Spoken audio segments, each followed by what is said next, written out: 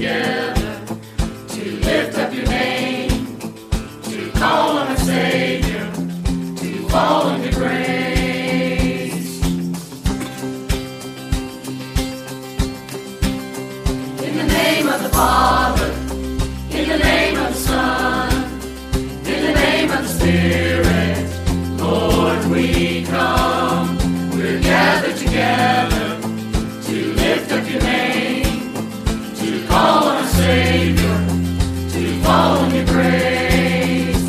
Hear the joyful sound of our offering as your saints bow down, as your people sing.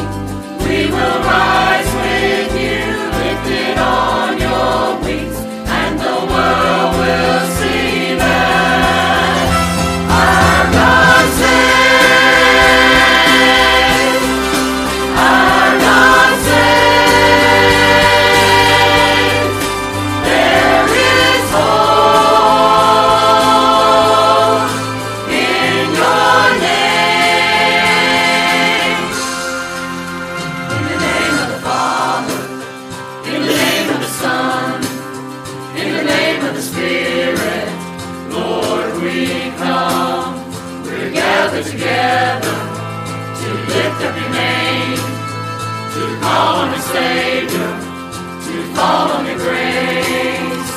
Hear the joyful sound of our offering as your saints bow down, as your people sing.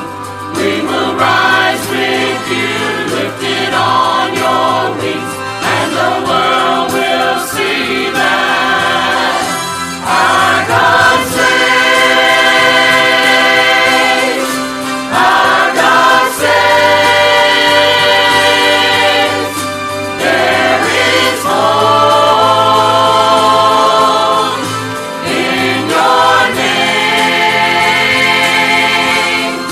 Morning turns to songs of praise. Our God saves, our God saves.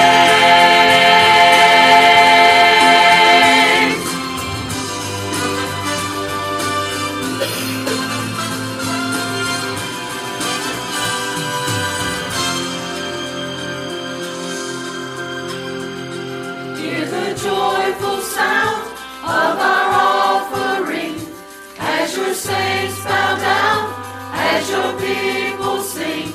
We will rise with you, lifted on your wings, and the world will see that. Yes, the world will see that our God saves, our God saves. There is hope in your name. Morning turns to songs of praise. Our God saves, our God saves, our God saves, our God saves, our God saves, our God saves.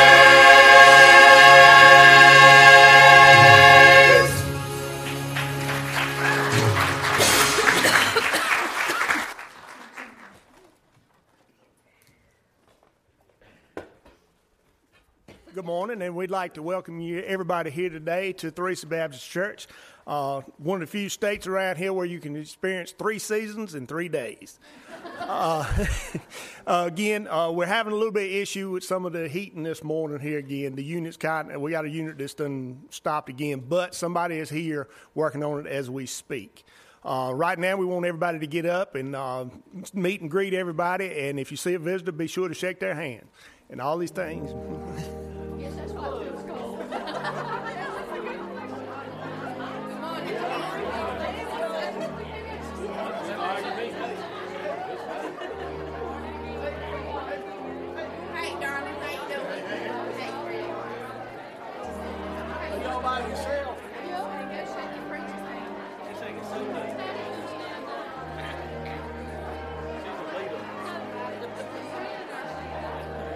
Y'all singing to each other?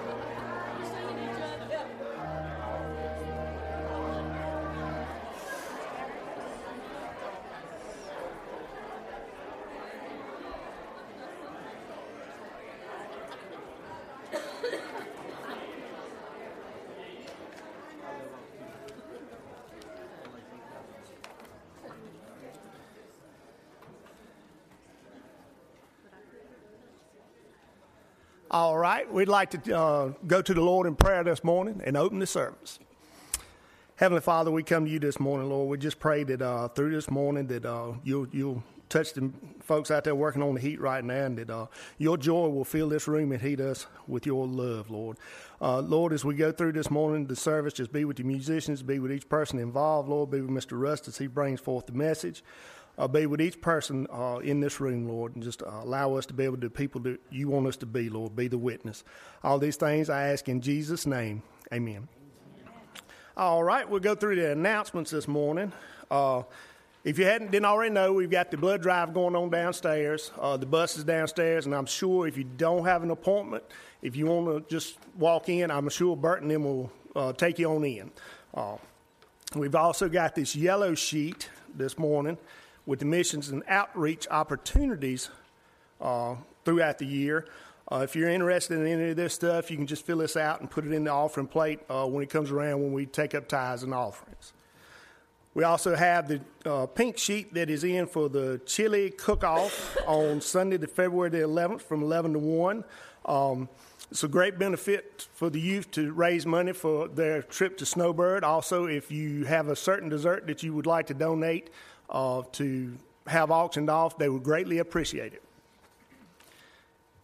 Today, we have normal service, except for the Sunday night service, which we've kind of put it on hold for the time being, with it being so cold and so late and all. We have Awana and youth at 6 and 7:30. On Monday night, we will have an exercise class at 6 and handbell practice as usual at 7. We have singing and devotion with Cambridge Hill and the Quest Bible study on Tuesday night, if anyone would like to attend. Wednesday, January 17th, we have our normal Wednesday night programs with ACT Teens. We also have a youth parent council meeting at 6 o'clock to discuss Snowbird and ski trip and fundraisers for the rest of the year for the upcoming stuff. We have Mission Friends, RAs, GAs, the youth, and Women's Proven Bible Study, and a quarterly business meeting. At 8 o'clock, we will have choir practice, and then on Thursday, we will have another exercise class. Baptist Men Day practice will also be Monday at 7 o'clock, I think. Yeah, okay. And then Service of Believers Baptism next Sunday at 8:30. It says 8:30 and 11, but they're just going to do, they're going to do, okay, all right. At both services. Again, the Cupid's Chili Cook-Off and Women's Joy Sunday will be Sunday the 25th at 8:30 and 11. All right, and we will go through the prayer list this morning. Yeah. Oh, yeah. Also, we have a meeting with the joint committees on Thursday night with the interim pastor to discuss some of the stuff, which be the Finance Committee, the Personnel Committee, the Pulpit Committee, and the Deacon Board. We got several people that are sick. We got some people that have come home. Thomas Long may come home today. His wife, though, is also sick, so remember her. We've got Shirley Royal at Hillcrest Rehab, at Duke Regional, Mike Corn and Danny Winston. UNC, we have Margie Gentry and Larry Honeycutt in the burn unit. Delana Ferguson is on there for Duke, but she has come home. Donald Duncan was scheduled for surgery Tuesday or Thursday, but he had some issues, so they went ahead and did it, but he is at the hospital in a regular room and resting right now. Please remember Craig Thornburg and several others here, Reverend Brian Haggard, who's dealing with ALS, and Donald Wilson, who's also dealing with that. We also want to remember the family of Velma Woody, who has passed away, Charles Woody's mom, if nobody knows, and Bob Davis, who also passed away this week. Is there anybody else that we need to add that somebody knows of this morning?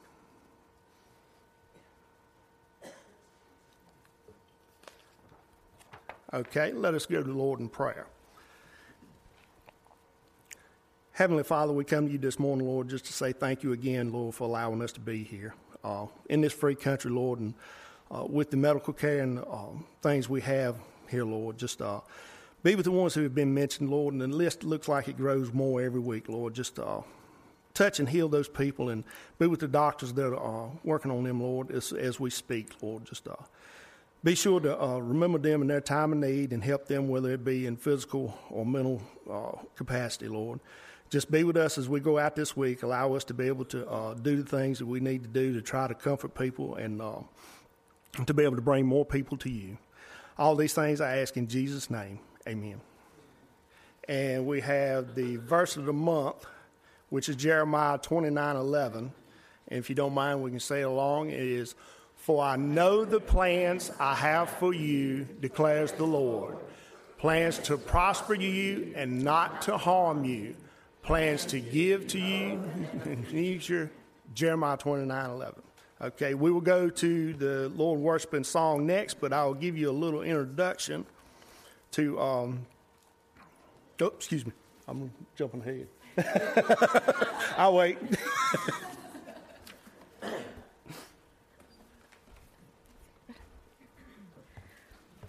Let's stand and sing hymn number 68. We'll sing the first, second, and fourth verses.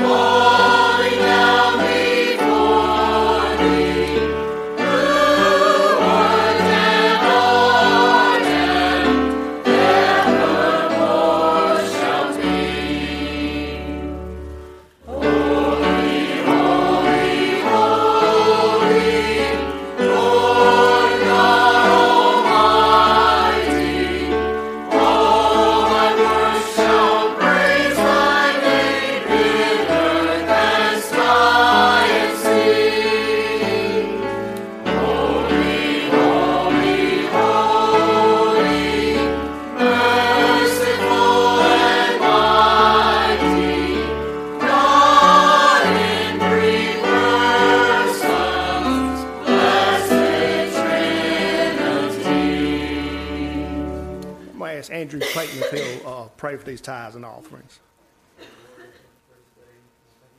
Let's pray. Lord, I just thank you for dying on the cross for our sins. Lord, just please bless these tithes and offerings in Jesus' name. Amen.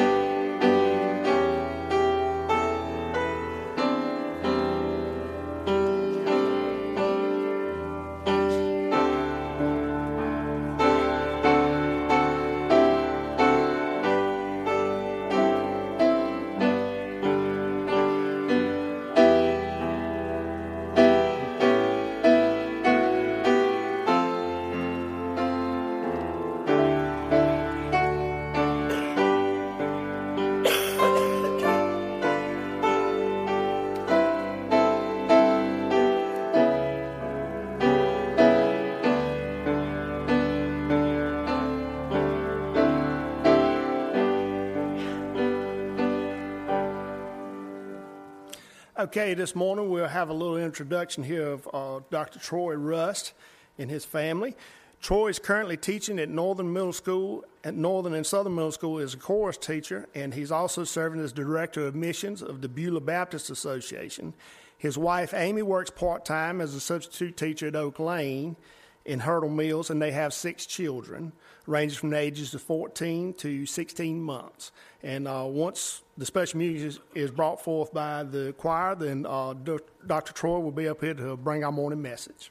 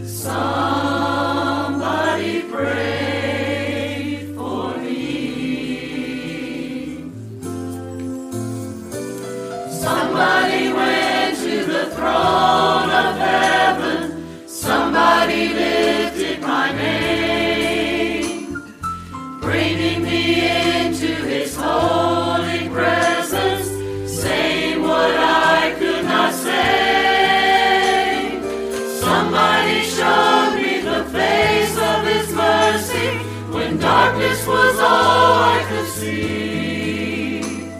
Somebody pleaded the blood of Jesus. Somebody prayed for me.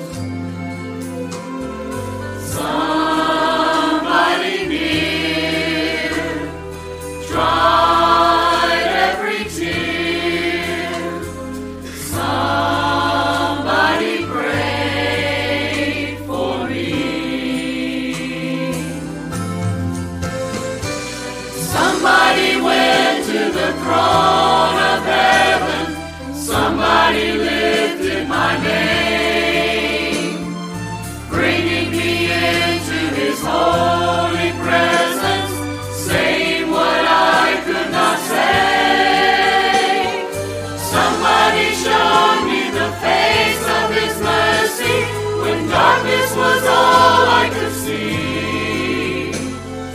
Somebody pleaded the blood of Jesus.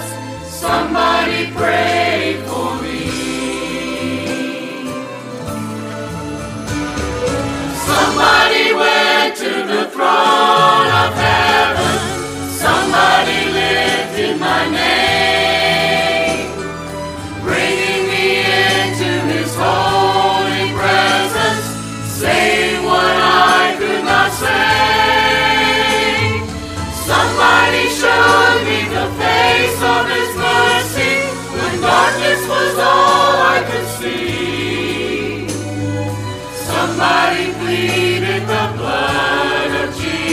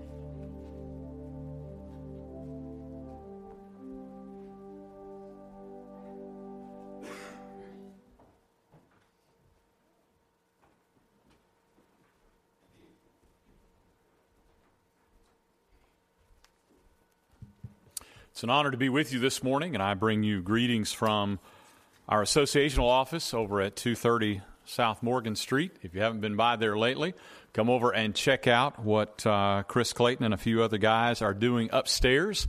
We hope to soon have the Prophet's Chambers, as it's called. Now, that's not a charismatic thing. That goes by codes, and it is P-R-O-P-H, not P-R-O-F-I-T. Some of you will get that on the way home. It's a place where guest speakers and missionaries and people like that can come and stay, and it's going to be of great benefit to our churches at a very low cost. In fact, a fraction of what it would cost you to put them up in other places, and we greatly appreciate Chris's leadership in that. And we greatly appreciate your partnership in Beulah Baptist Association. Our association is what the churches are doing.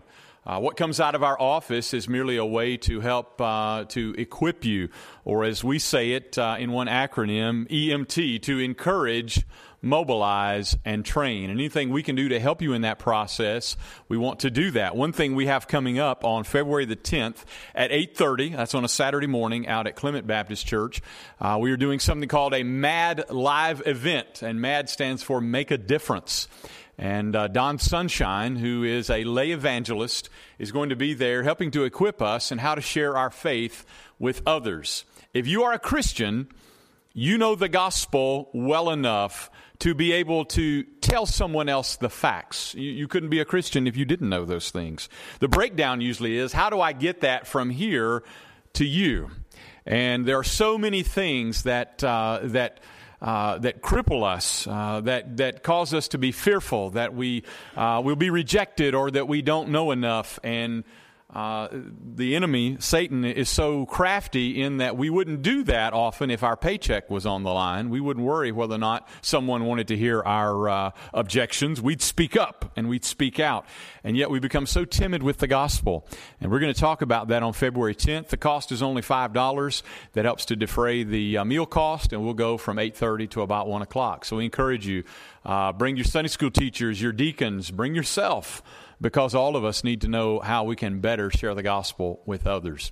I invite you to turn with me this morning to Philippians chapter 2.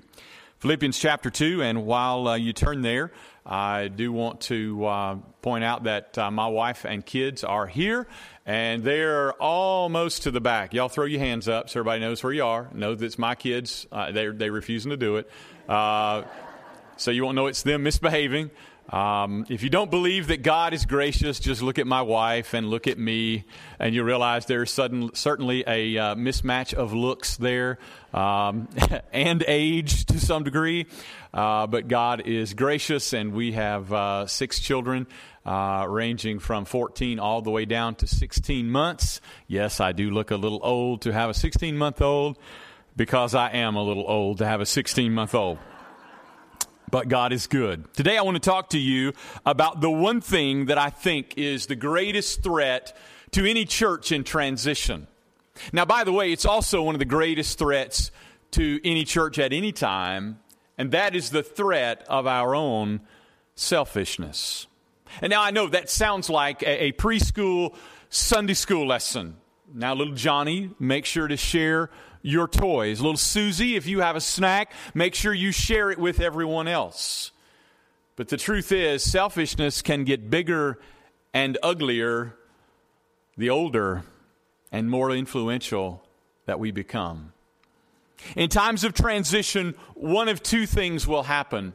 Either God's people will come together in a spirit of unity and a great hunger and a great desire for what God has for the future, or they will display sin like never before.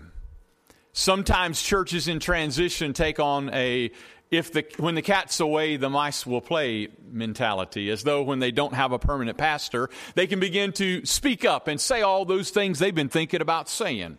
And they've been meaning to give people a piece of their mind, and now they're going to do it. And the infighting begins, and the church begins to crack. And sometimes people begin to leave, and they become discouraged, all because people fall to the temptation of thinking that the church is about them and about what they want. I want to remind you today of a very simple lesson, that it's not about you. It's not about me.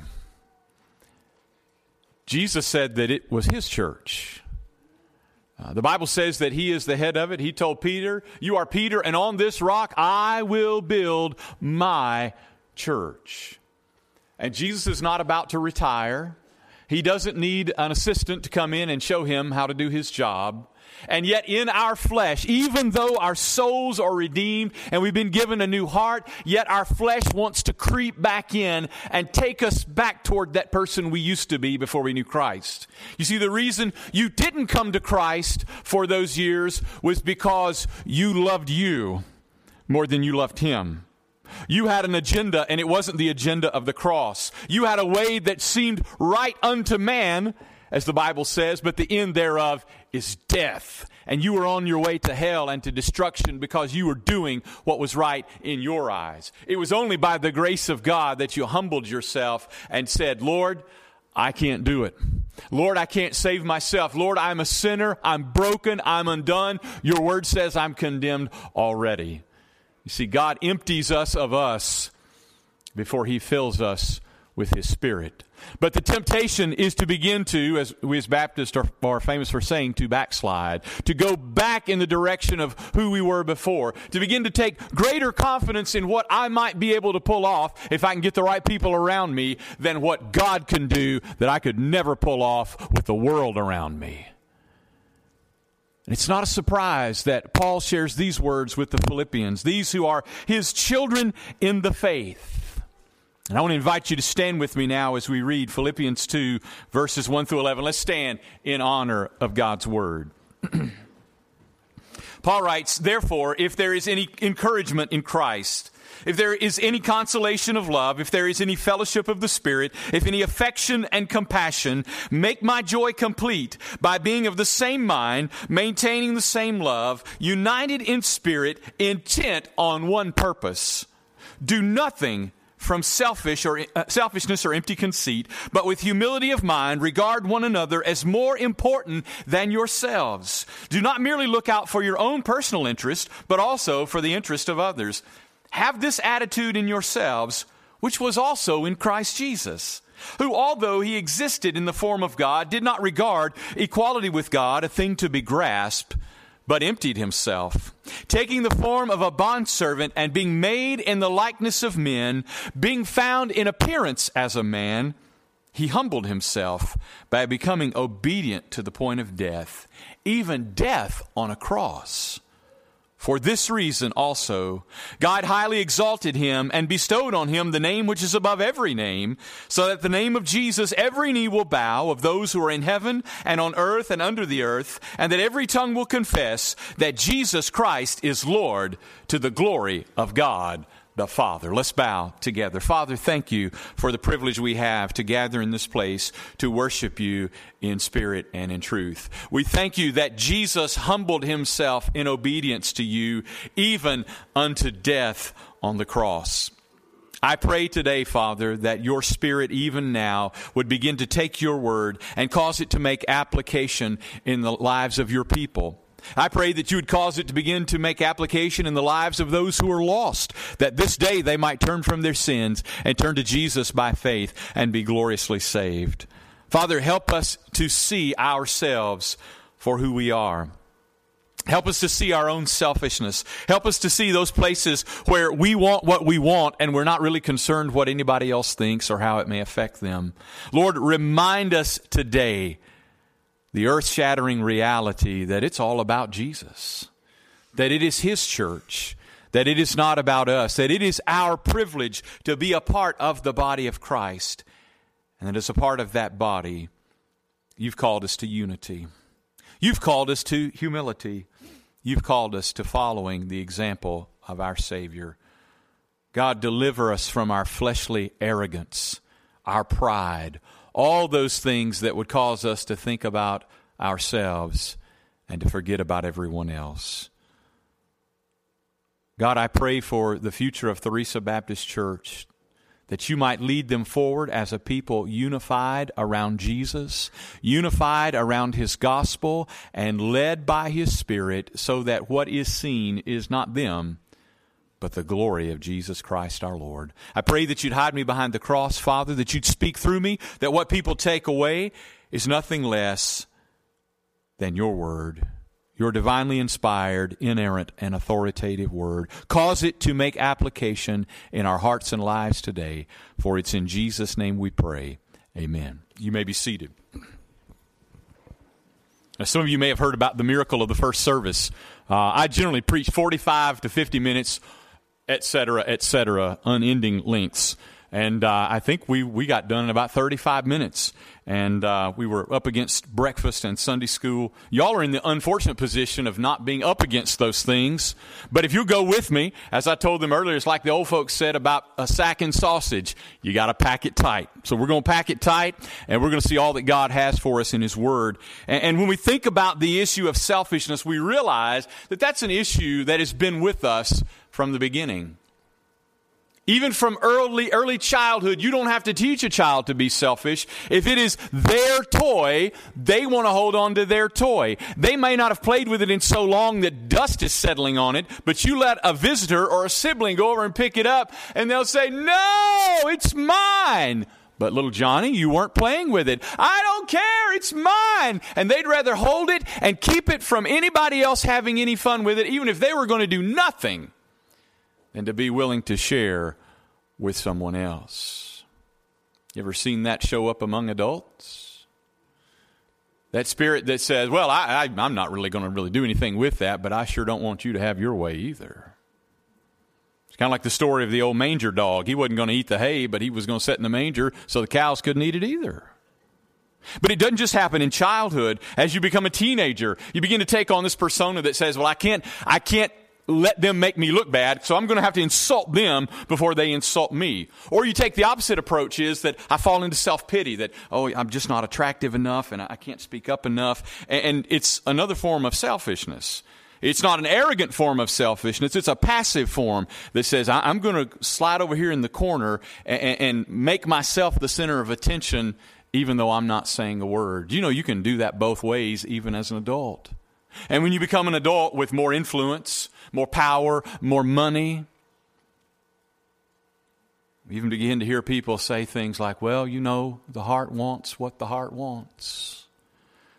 Whether that's in a relationship, whether that's in the workplace, or whether it's in the church.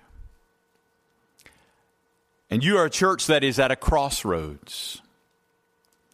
A church that has made some great strides in going in the right direction and getting an intentional interim lined up. And even with all of those things, there is always the threat that people can step up and say, "It's going to be my way or the highway. You forgot how much money I put into this church.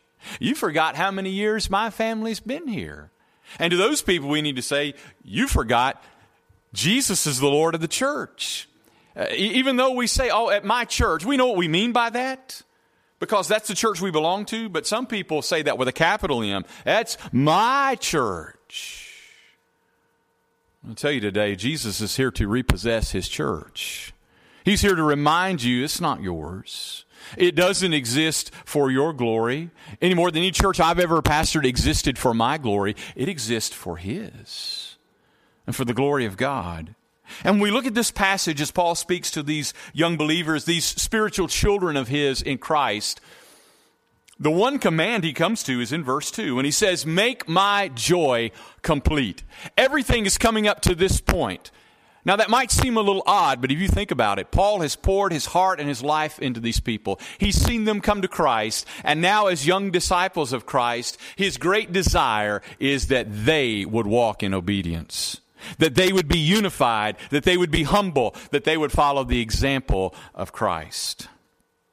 Just as John said, I have no greater joy than to see that my children are walking in the truth. It's one thing, teachers, you'll appreciate this, it's one thing to teach students something.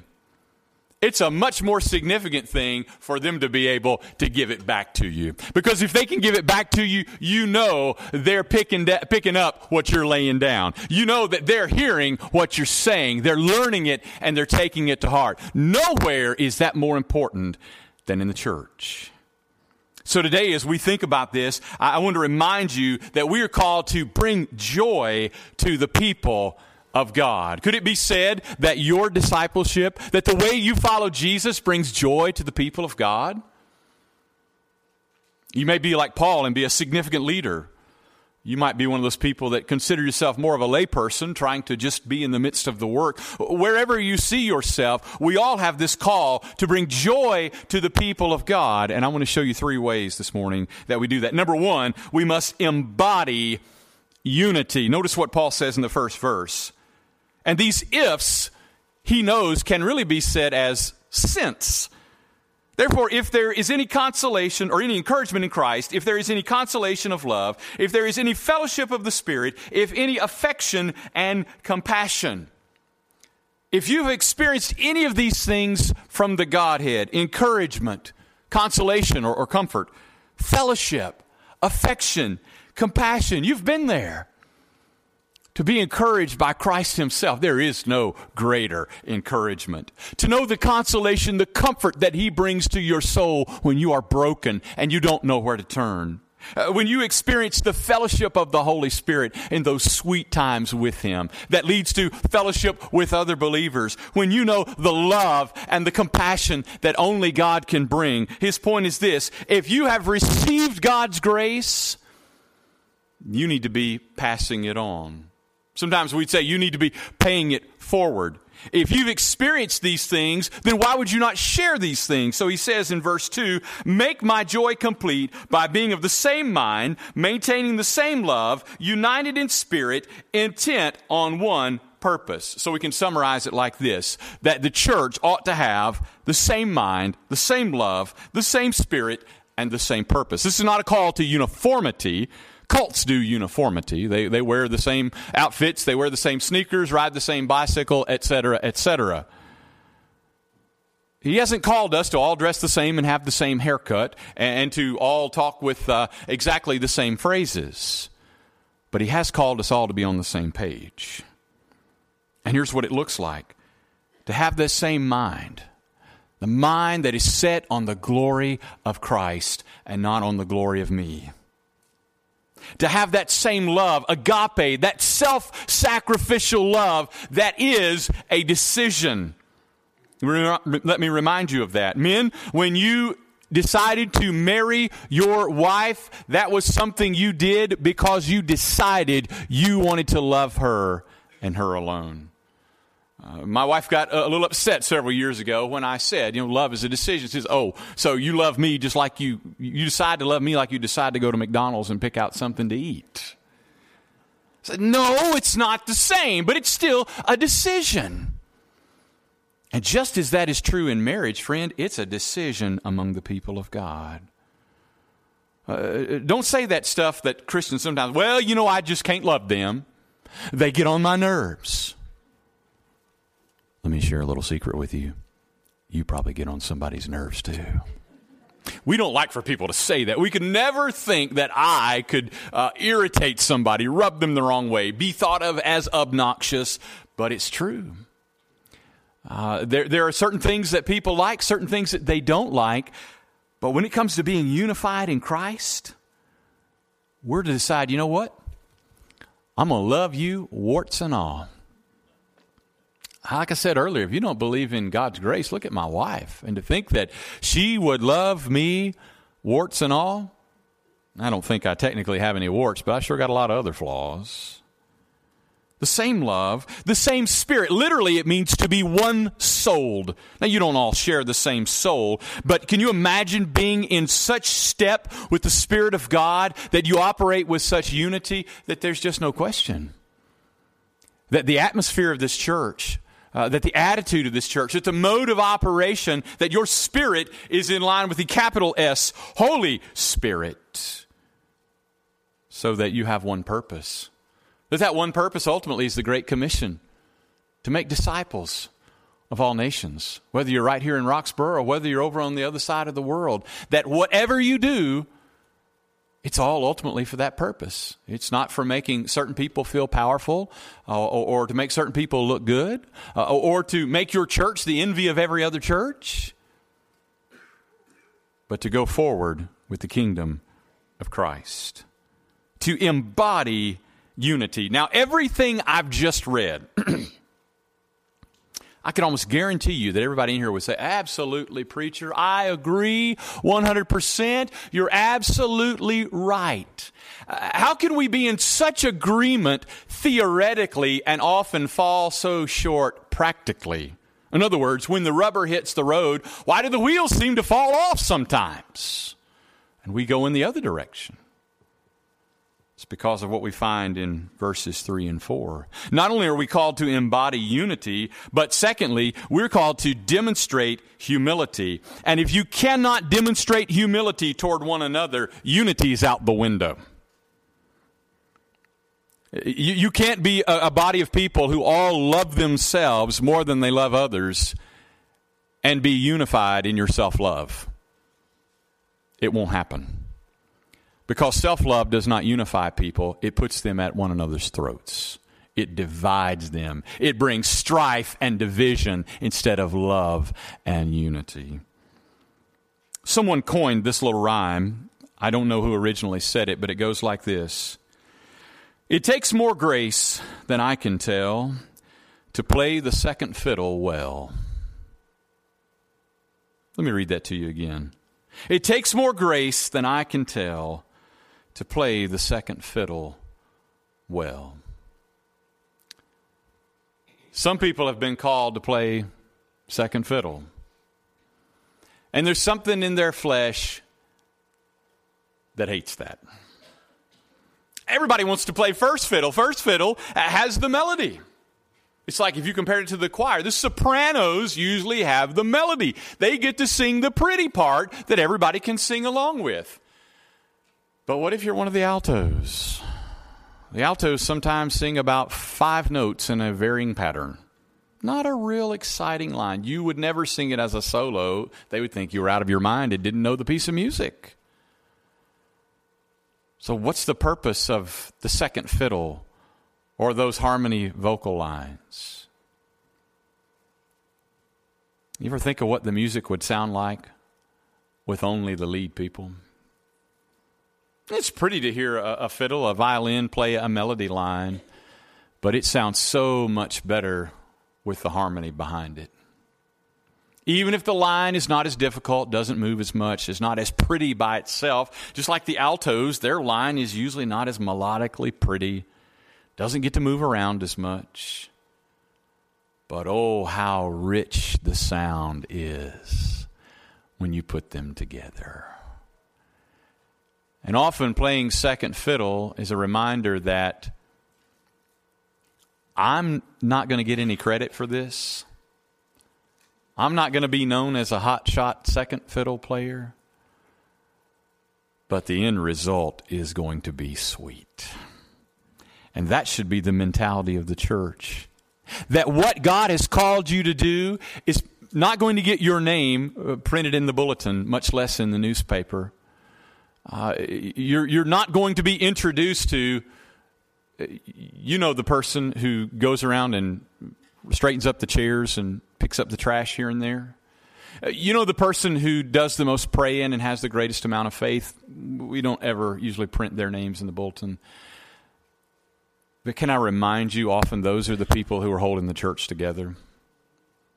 When pastors come and pastors go, when people who are up front and obvious may be shorter in tenure, it's the people that God has given an extraordinary measure of faith. It's those people who are on their knees before God in prayer. They are the glue that's ultimately holding those people together, and most people will never know it. And it would never happen if they hadn't come to grips with this reality. It's not about me. It's not about accolades and headlines and those kinds of things. Paul says it like this. Do nothing, verse 3, from selfishness or empty conceit, but with humility of mind regard one another as more important than yourselves. So to demonstrate humility, you've got to consider others more important than you. And I want to tell you, that can be very difficult. I've had to get over a lot of things over the years. Here recently, I was telling my kids one of the war stories about getting over chicken pox when I was in the 8th grade. That used to be a standard battle that kids don't have anymore because of vaccination. I show them my scars and tell them stories of blisters and on and on. And I got over it. Christmas break, I had to fight the battle of the stomach virus. Praise the Lord, I got over it. But you know the hardest thing I've ever had to get over is me. The one battle that I find still popping up here and there is like going to Palace Point and playing whack-a-mole. You know, they keep popping up and you keep hammering them down. If you're frustrated, friends, go play. It'll be great for you. They just keep coming back and you keep hammering them down. And the same thing will happen with you. There will be a repeated desire for you to slip into the spotlight. For you to want to be able to get some glory somewhere, somehow. And yet the Scripture says, consider others more important than you. To do nothing. It can't be 50-50 or 80-20. It can't even be 98% and save 2% for you. Do nothing from selfishness,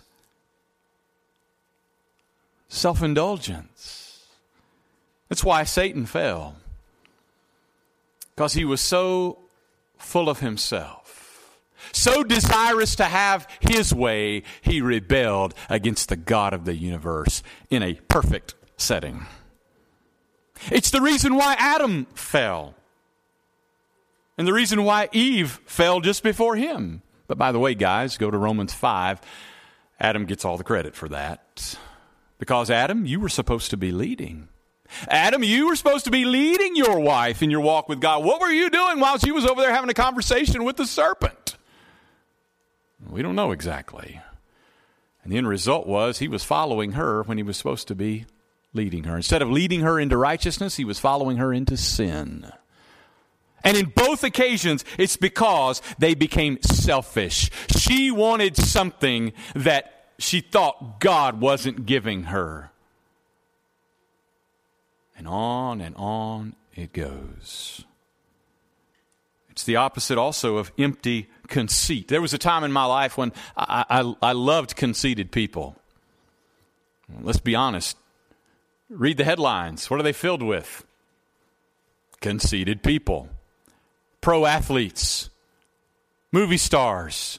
Professional musicians. It's hard to find a humble one in the mix. They really like themselves, and they like telling you how much they like themselves. And they live as though the world revolves around them. And so as a teenager and in my early college years, I began to imitate that. And I was a music major. You want to talk about feeding your ego? You stand on that stage in front of 500 or 600 people and sing, and they applaud you. And it's very easy to carry that over into the ministry. Then you start preaching, and you go and share God's word with people. And what do you want them to do? You want them to tell you what a great job you did. And your head swells up so big you'd about have to butter your ears to get through the door. And God has to remind you, I didn't call you to do this for you. Or even a step before that, I didn't save you ultimately for you. That's a sobering thought. That even my salvation was more about God's glory than it was about me. As a couple of scholars several years ago in an interview said, how can you stand by the cross in arrogance? It just empties us of every reason we have to stand and crow and look at ourselves and seek our own glory. He said, but with humility of mind, regard one another as more important than yourselves. It has to be a decision that is made in your mind. Don't wait to be levitated and carried to humility. It's going to happen when you understand in your mind, this is what Christ would have me to do. Not false humility. Not that person who acts humble and speaks softly and says, well, you know, I'm just not that, I know I'm not that big a deal, and you know, that I don't have that great a skill. What is that person doing? They're fishing. When they say all that, they're waiting for somebody to say, oh, no, don't say that, brother. We couldn't do it. Oh, sister, you're such a wonderful sister in Christ. And nowadays, with the help of technology, we see it on Facebook. Ladies, y'all know. The lady that just went and got the haircut, and she posts a selfie on there. She says, girls, I don't think it looks that good. I'm not sure. Y'all tell me what you think. Now, who is going to get on there and say, you're exactly right. You need to go get your money back? No, they're going to say, oh, honey, you look so beautiful. It turned the clock back 20 years. And guys, women are not the only ones doing that. Guys are doing it too, whether it's about their looks, whether it's about their ministry. Well, I've been in the ministry 20 years. I don't know whether I've been able to accomplish much for the kingdom. And boy, here we go. The comments start coming, oh, brother, you changed my life forever. I remember, what's he doing? He just wants people to pat him on the back and make it about him for a while. Can I tell you something I learned about false humility? That false humility sometimes comes in a very quiet package.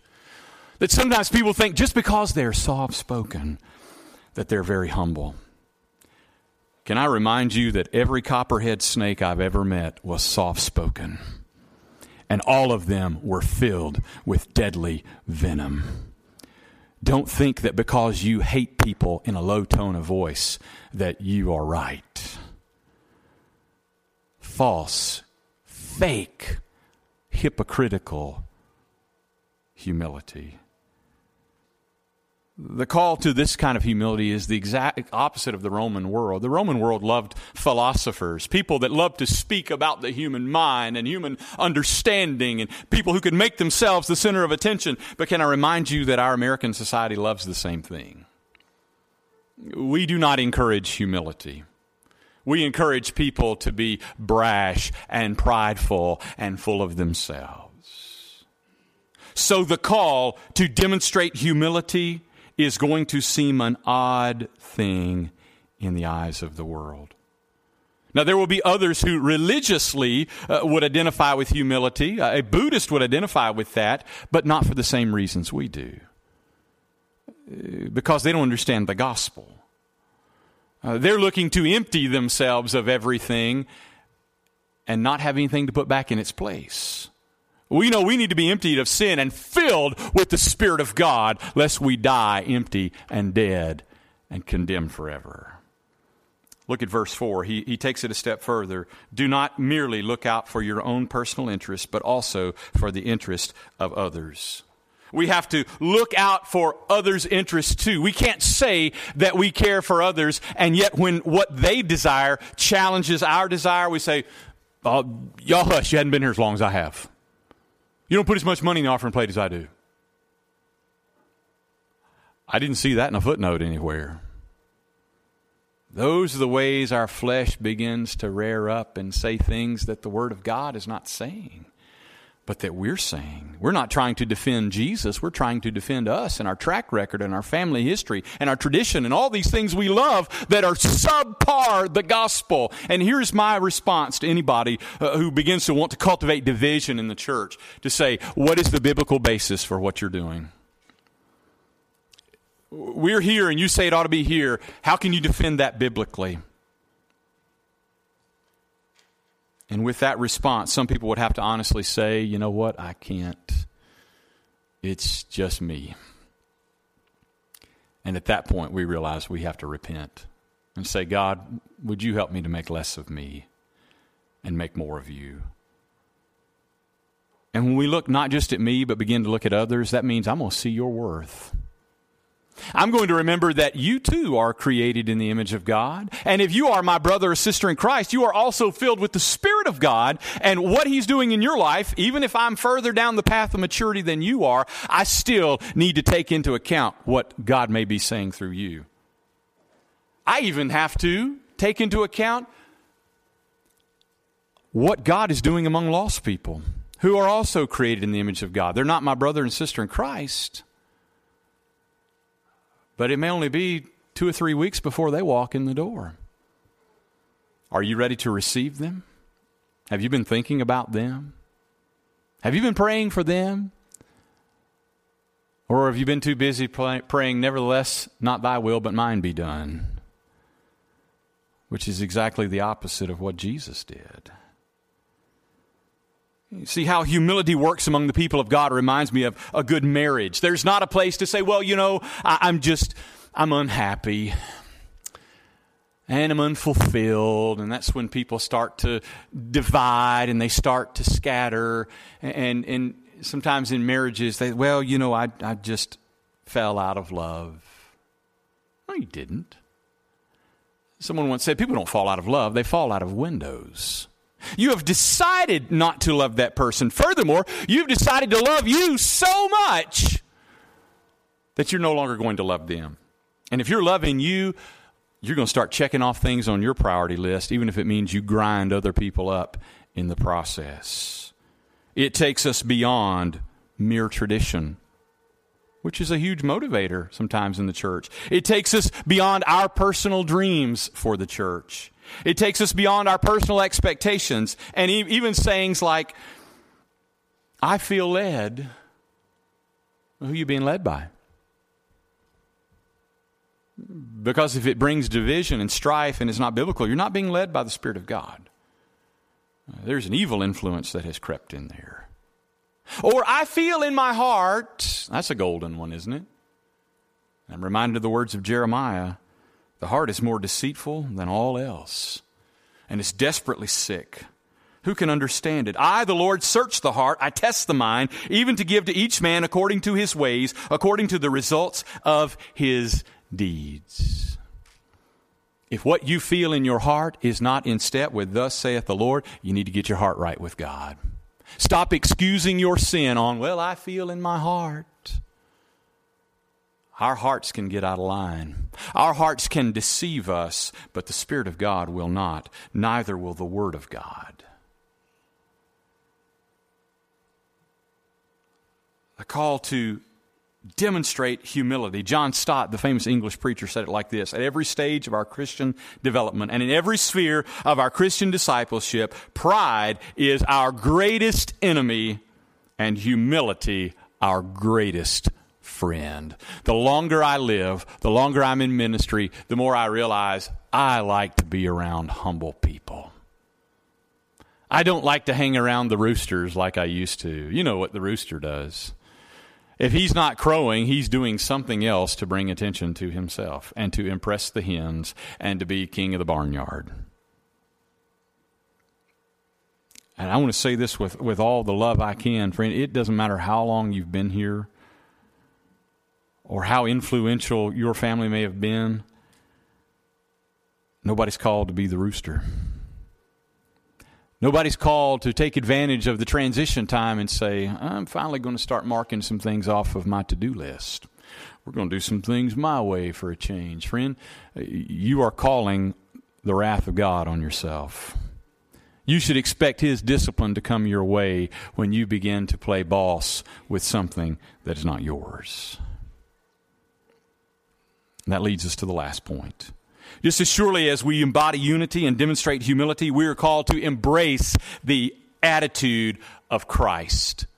Anytime you are struggling with saying, I just don't know how I can put my desires and the way I feel to the side, remember these words. Verse 5, have this attitude in yourselves, which was also in Christ Jesus, who although He existed in the form of God, did not regard equality with God a thing to be grasped, but emptied Himself, taking the form of a bondservant, and being made in the likeness of men, being found in appearance as a man, He humbled Himself by becoming obedient to the point of death, even death on a cross. Here's what He did. He laid aside His glory. Jesus never laid aside His deity. He could not stop being God the Son. But He laid aside His glory in such a way that it was no longer obvious to many people, to most people, that He was God the Son. In perfect obedience to the Father, He took on our flesh. He walked among us in a fallen and tainted and rotten, sin-sick world, and was obedient not just to demonstrate some things here and there, but to be obedient even to the point of death, and the worst possible death available, death on the cross. Anytime we're tempted to say, I've tried. I just can't do it, preacher. I just can't deal with those people. I can't see them have their way. They hadn't been here 6 months. You look at the example of Jesus as he hung on the cross with people mocking words he had already preached, mocking his deity, laughing at the idea that he was God in the flesh. Those who had spat upon him and beaten him and plucked out his beard, and his ultimate response was, Father, forgive them. They know not what they do. Your challenges and mine aren't a drop in the bucket compared to that. The offenses put toward you and me are not a drop in the bucket to what sinful man did in opposition to the perfect Son of God. And that's why we worship him. There was a song back in the 80s that said, Lord, I praise you because of who you are, not because of all the mighty things you've done.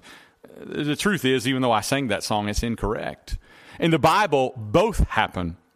We praise him because of who he is, and we praise him and we see him exalted because of what he's done, because of his perfect obedience to the Father. So that, we come to verse 9, for this reason also God highly exalted him and bestowed on him the name which is above every name, so that the name of Jesus every knee will bow, of those who are in heaven and on earth and under the earth, and that every tongue will confess that Jesus Christ is Lord, to the glory of God the Father. I'm going to ask you, are you bowing to him now? You're not a Christian if you haven't come to him in humility, letting go of you and your agenda and saying, Jesus, I need your forgiveness. I want you to be master. I want to be your servant. You see, when we bow on this side of eternity, we bow in victory. We bow in knowing that, Lord, we're nothing, but you're everything. But the Bible says everyone will bow on that day. But those who refuse to bow now because of their high-handed mutiny, those who have said, Lord, I know you said you're going to steer the ship this way, but I'm going to grab the wheel and tell you I'm not going by the way of the cross. I'm going to do my good deeds, and I'm going to do these things, which, by the way, God does not define as good deeds, because you're doing them as an act of rebellion to get around the gospel. Those people are going to bow, but they will bow in defeat. They will bow like an army on their knees who have just been stripped of all of their weapons. If you're here today and you're lost without Christ, you too need to take seriously the call to humility, not as a part of the body of Christ, but because you need to become a part of the body of Christ, and that will never happen in pride. It will never happen in arrogance as long as you're full of you. But today, as we've walked through the Word of God, the Spirit of God may have been in the process of emptying you. You see, he empties us of self and he fills us with his Spirit and shows us our complete dependence upon him. And although our flesh cries out to slide and go back in that selfish direction, the Spirit of God has reminded us again today through the Word of God, no, it's not about your agenda being met. It's not about your pride being affirmed or your glory being seen. It's about you bowing in honor to Christ. Several years ago when I was in college doing scholarship work, the most popular job that anybody had was to work on stage during a concert. We had a few different jobs. You had to take chairs or stands back and forth. You had to raise or lower the lid on the concert grand piano. But the number one thing you did was do your job and get off the stage, because the star is coming. And when it's time for them to come out, you don't need to be seen. You need to be back there in the shadows. Do you know that's exactly what God is doing in his kingdom work? There are times that you and I may be in view because there's things that he's called us to do. But in the process of all that, the next thing we're doing is getting out of the spotlight. We're going to stand back over here at the curtain, and we're going to put the spotlight on the star. His name is Jesus. And if there's anything that goes on in your church that begins to look like pulling that spotlight back over here in the corner, I know I may not get center stage, but y'all shine over here in the corner where I am. That's the time to repent. That's the time to realize you're trying to manipulate the church for your glory. Instead of saying, Lord, you've called us to be one in the bond of love. We don't know exactly what your plan is, but we want to follow it together. We want to enjoy it. We want to enjoy you together. That's why you're called the family of God. Although you may have differences, although you may have struggles, you still come back together, and you cannot deny the fact that you kin to each other. Not because of your last name, but because of the blood of Jesus that's cleansed you from all sin. Let's pray together. Father, thank you for your word. Thank you for how it speaks to us where we are. Thank you for how it convicts us of our sin. And Father, I pray today that your people would find the cure for selfishness in your word. That you would call them, Father, to unity. And that unity would be made possible by a humility that you are cultivating among them. And that they would do that because they have seen the example of Jesus, who embodied perfect humility, to humble himself under circumstances that we cannot imagine. But Lord, at the same time, understanding we've reaped the benefits from that. God, may we humble ourselves and realize it's not about us. That humility is the greatest thing that you will cultivate in us, and pride will be the worst thing that we need to avoid. God, as this church goes forward, may they go forward on their knees. As a people unified around Jesus and his gospel, deliver them, Father, from chasing their dreams, from chasing their agendas, from seeking their own glory. Father, as we sing this hymn of response, help us to obey what your Spirit is saying, nothing more, nothing less. Lord, put your glory on display as we obey you. For it's in Jesus' name we pray. Amen. As we sing, I'm going to be down here. One of your deacons is going to be here as well to receive you, and you come in obedience to the Spirit of God. Turn to page 470 without him.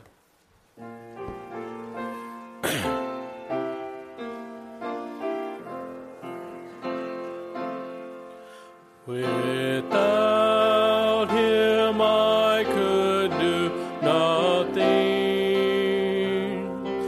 Without him I truly fail. Without him I would be drifting like a ship without a sail.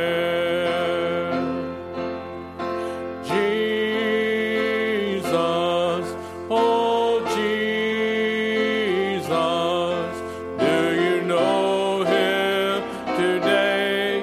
You can't turn him away.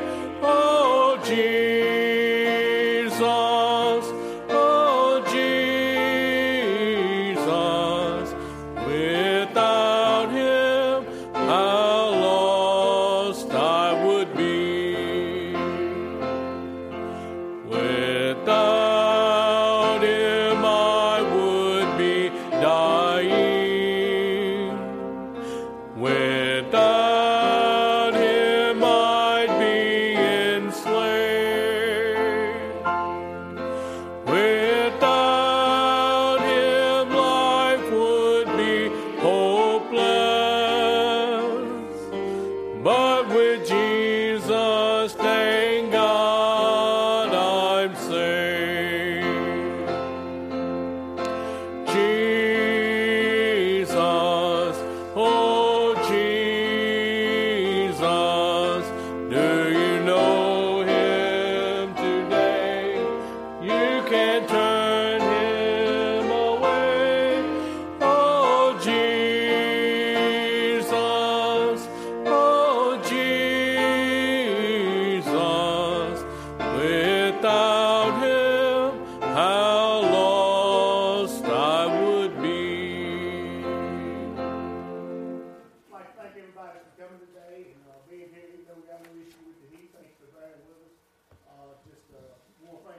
Corey Rush again for coming to bring the message, and his family for being here visiting with us today.